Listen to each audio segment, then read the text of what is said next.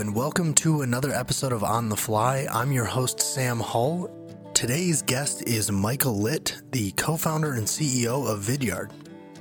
Vidyard is an online video marketing platform for businesses.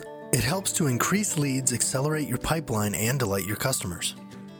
We got to sit down with Michael during Inbound, the annual conference that HubSpot puts on every year in Boston, where Michael gave a presentation on the 5 things he wished that his mentor warned him about when he became a CEO. Eric was really impressed by this presentation, and we really wanted to get him on the podcast, and Michael so graciously accepted our invitation. Being that Vidyard is one of our key software partners, we've wanted to sit down with Michael to discuss the partnership and get a little bit more insight into how he built this incredible company with the help of his awesome team and in the community that he's done it. Eric got the chance to discuss thought leadership with him and dive a little bit more into that community and cultural side of Vidyard. Michael touched on the importance of having an impact on the Kitchener-Waterloo area, the community that he grew up in Ontario, through building this tech company right in his own backyard. Vidyard puts a big emphasis on supporting community programs and employing a lot of young, talented people from the area. It was really awesome hearing Michael discuss his passion for the organization and also his passion for the community. So let's not hesitate any longer and jump to Michael and Eric. Hi, welcome to another edition of On the Fly. I'm your host, Eric, and with me today I have a very special guest. This is Michael Litt. Michael? Hey. Happy to be here. Welcome, buddy. Thanks for hosting me in the corner. Yeah, I call this the On the Fly Lounge officially. Commandeered a little corner at Inbound. It's a paid sponsorship corner. Is it really?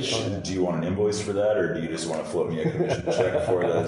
Is it a paid appearance, or you're going to invoice me? No. I thought you guys paid for this. Yeah, we rented the whole floor for the day, for the week. Let's talk about your session. You just got off the stage at, this is Inbound 2019. You just did a session. What was the title of your session? The 5 things I wish my mentor warned me about when I became a CEO. Yeah. I thought it was really good. I think you did a great job. Cool. You feel good? Yeah, I'm an introvert, if you haven't noticed. Yeah. And so doing that kind of thing takes encouragement, takes mental stimulation. But how much did you prepare? Probably not as much. Like I ran through it this morning. Obviously built the slides. I do all that stuff myself. But you know your content. Yeah. You did build those slides yourself? I was thinking you might have had your creative director. You did a pretty good job with the branding. So I don't do the final design. Okay. I do the content. Okay. Somebody else brushed it up. I Google the images and stuff that I want to display. But yeah, back to the point. I'm also an adrenaline junkie, so I like getting on stage and doing something like that. Putting yourself out there, yeah. Especially if it's not like your natural habitat, right? Exactly. That makes you grow. I see you all over the internet these days, partially because I follow you, but it seems like you're really putting yourself out there overall. I see you at conferences. I see like thought leadership seems to be something that you value. As a CEO, even though you are an introvert, you sort of signed up for the role, right? Yep. You gave a lot of really good advice today. One of the pieces I really resonated with me was the community piece. I think one of the things you talked about was stakeholders, being your customer, your Vidyardians, your community, and then of course your shareholders, right? Yeah.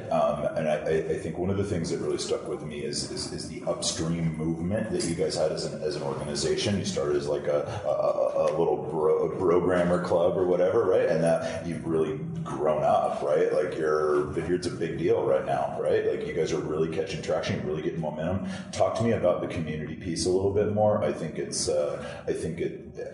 your point, it's a little bit overlooked by a lot of companies, right? Like you clearly have that passion for that. You've clearly led that with your organization. So talk to me about why is community so important to you? Yeah, so in tech, we have a really, really unique opportunity, right? Because our audience is global. And acquiring that audience is more cost effective than it would have traditionally been because of technologies like Vidyard and HubSpot and service providers like Revenue River, and our margins are generally pretty good, right? And so from a small location in a community like Waterloo, we're able to build a global business that has global impact and can scale really quickly and really efficiently.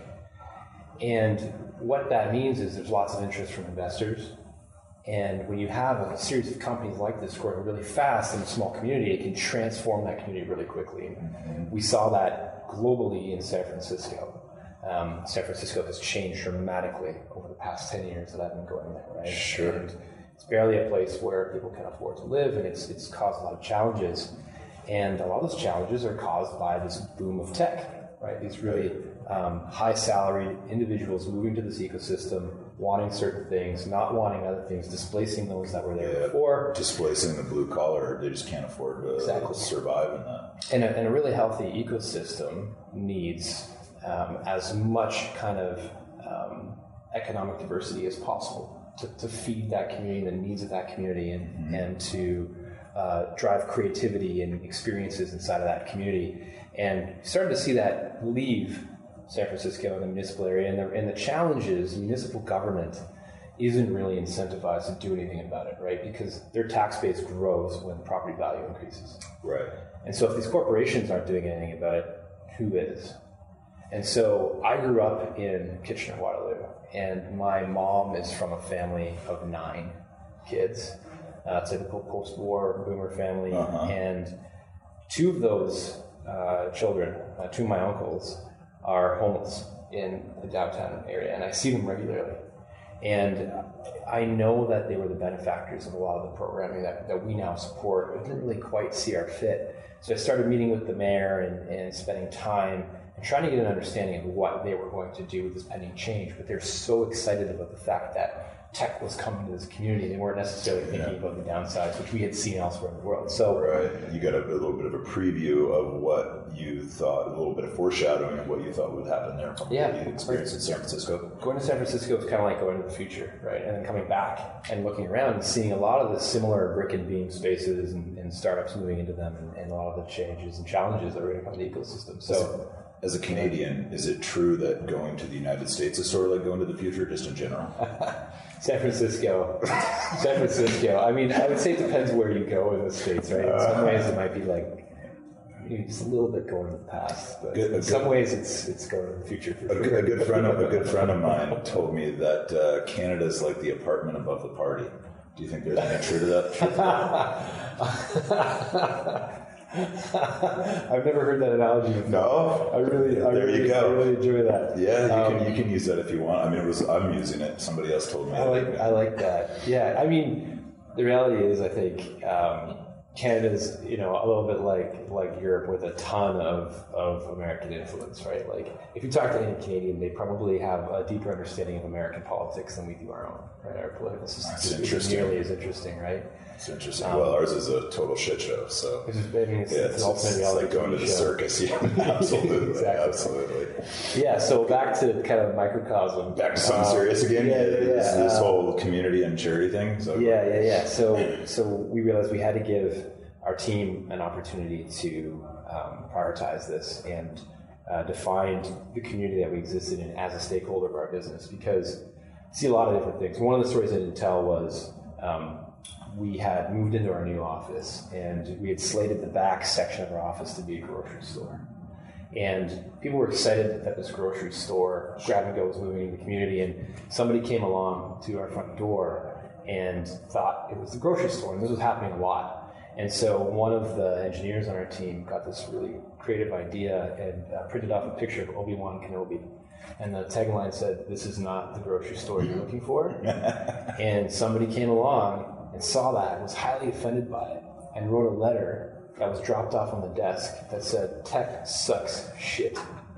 And that was it. Ooh. And so then the engineering team got it and memed it and started making hats and mugs and t-shirts.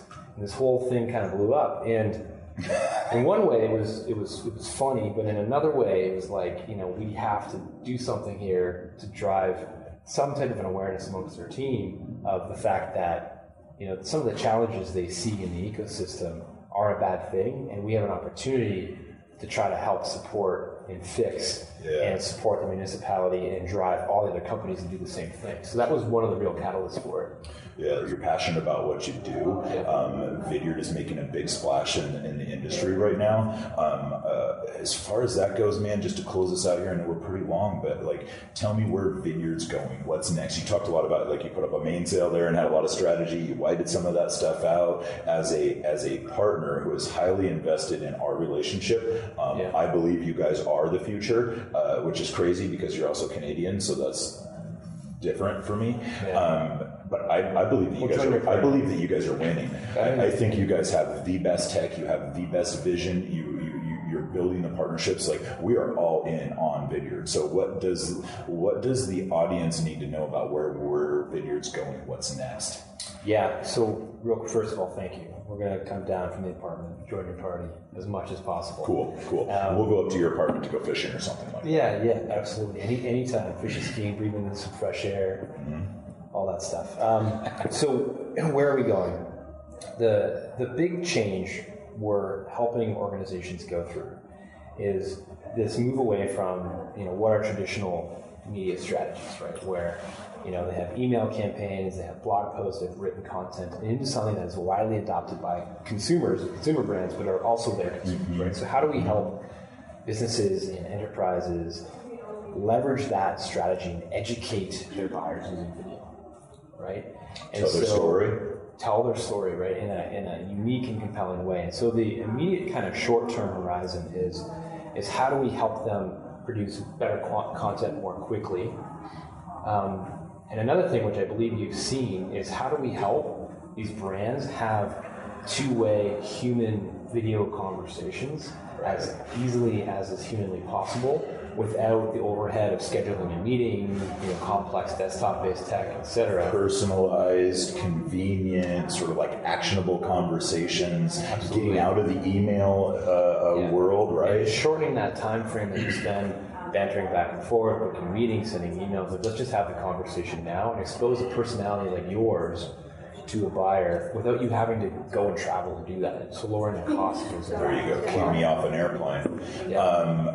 What I love about what you just said there is I think the big barrier to entry with video is everybody thinks video is a massive investment, time, money, planning. I'm going to do this huge video shoot. It's going to cost me $30,000 and stuff like that. And what you just mentioned is like real time, on demand, and volume. Like, tell your story broadly, widely, and often with video. It's not a massive production and a huge budget. It's pretty cheap to get Vidyard in the door, right? It's pretty cheap to put that together. You guys have some really easy entry points and stuff. Like, I think breaking down sort of those barriers to entry is the opportunity for everyone in business to really get serious about video. Yeah, and we know from the data, to your point, that lower quality, scrappy productions, like, not to call this scrappy, but we're hanging out in the corner, pretty scrappy. Couple mics. To be clear, we did not rent this whole floor. I didn't even know this was happening until we sat down here. But, Right.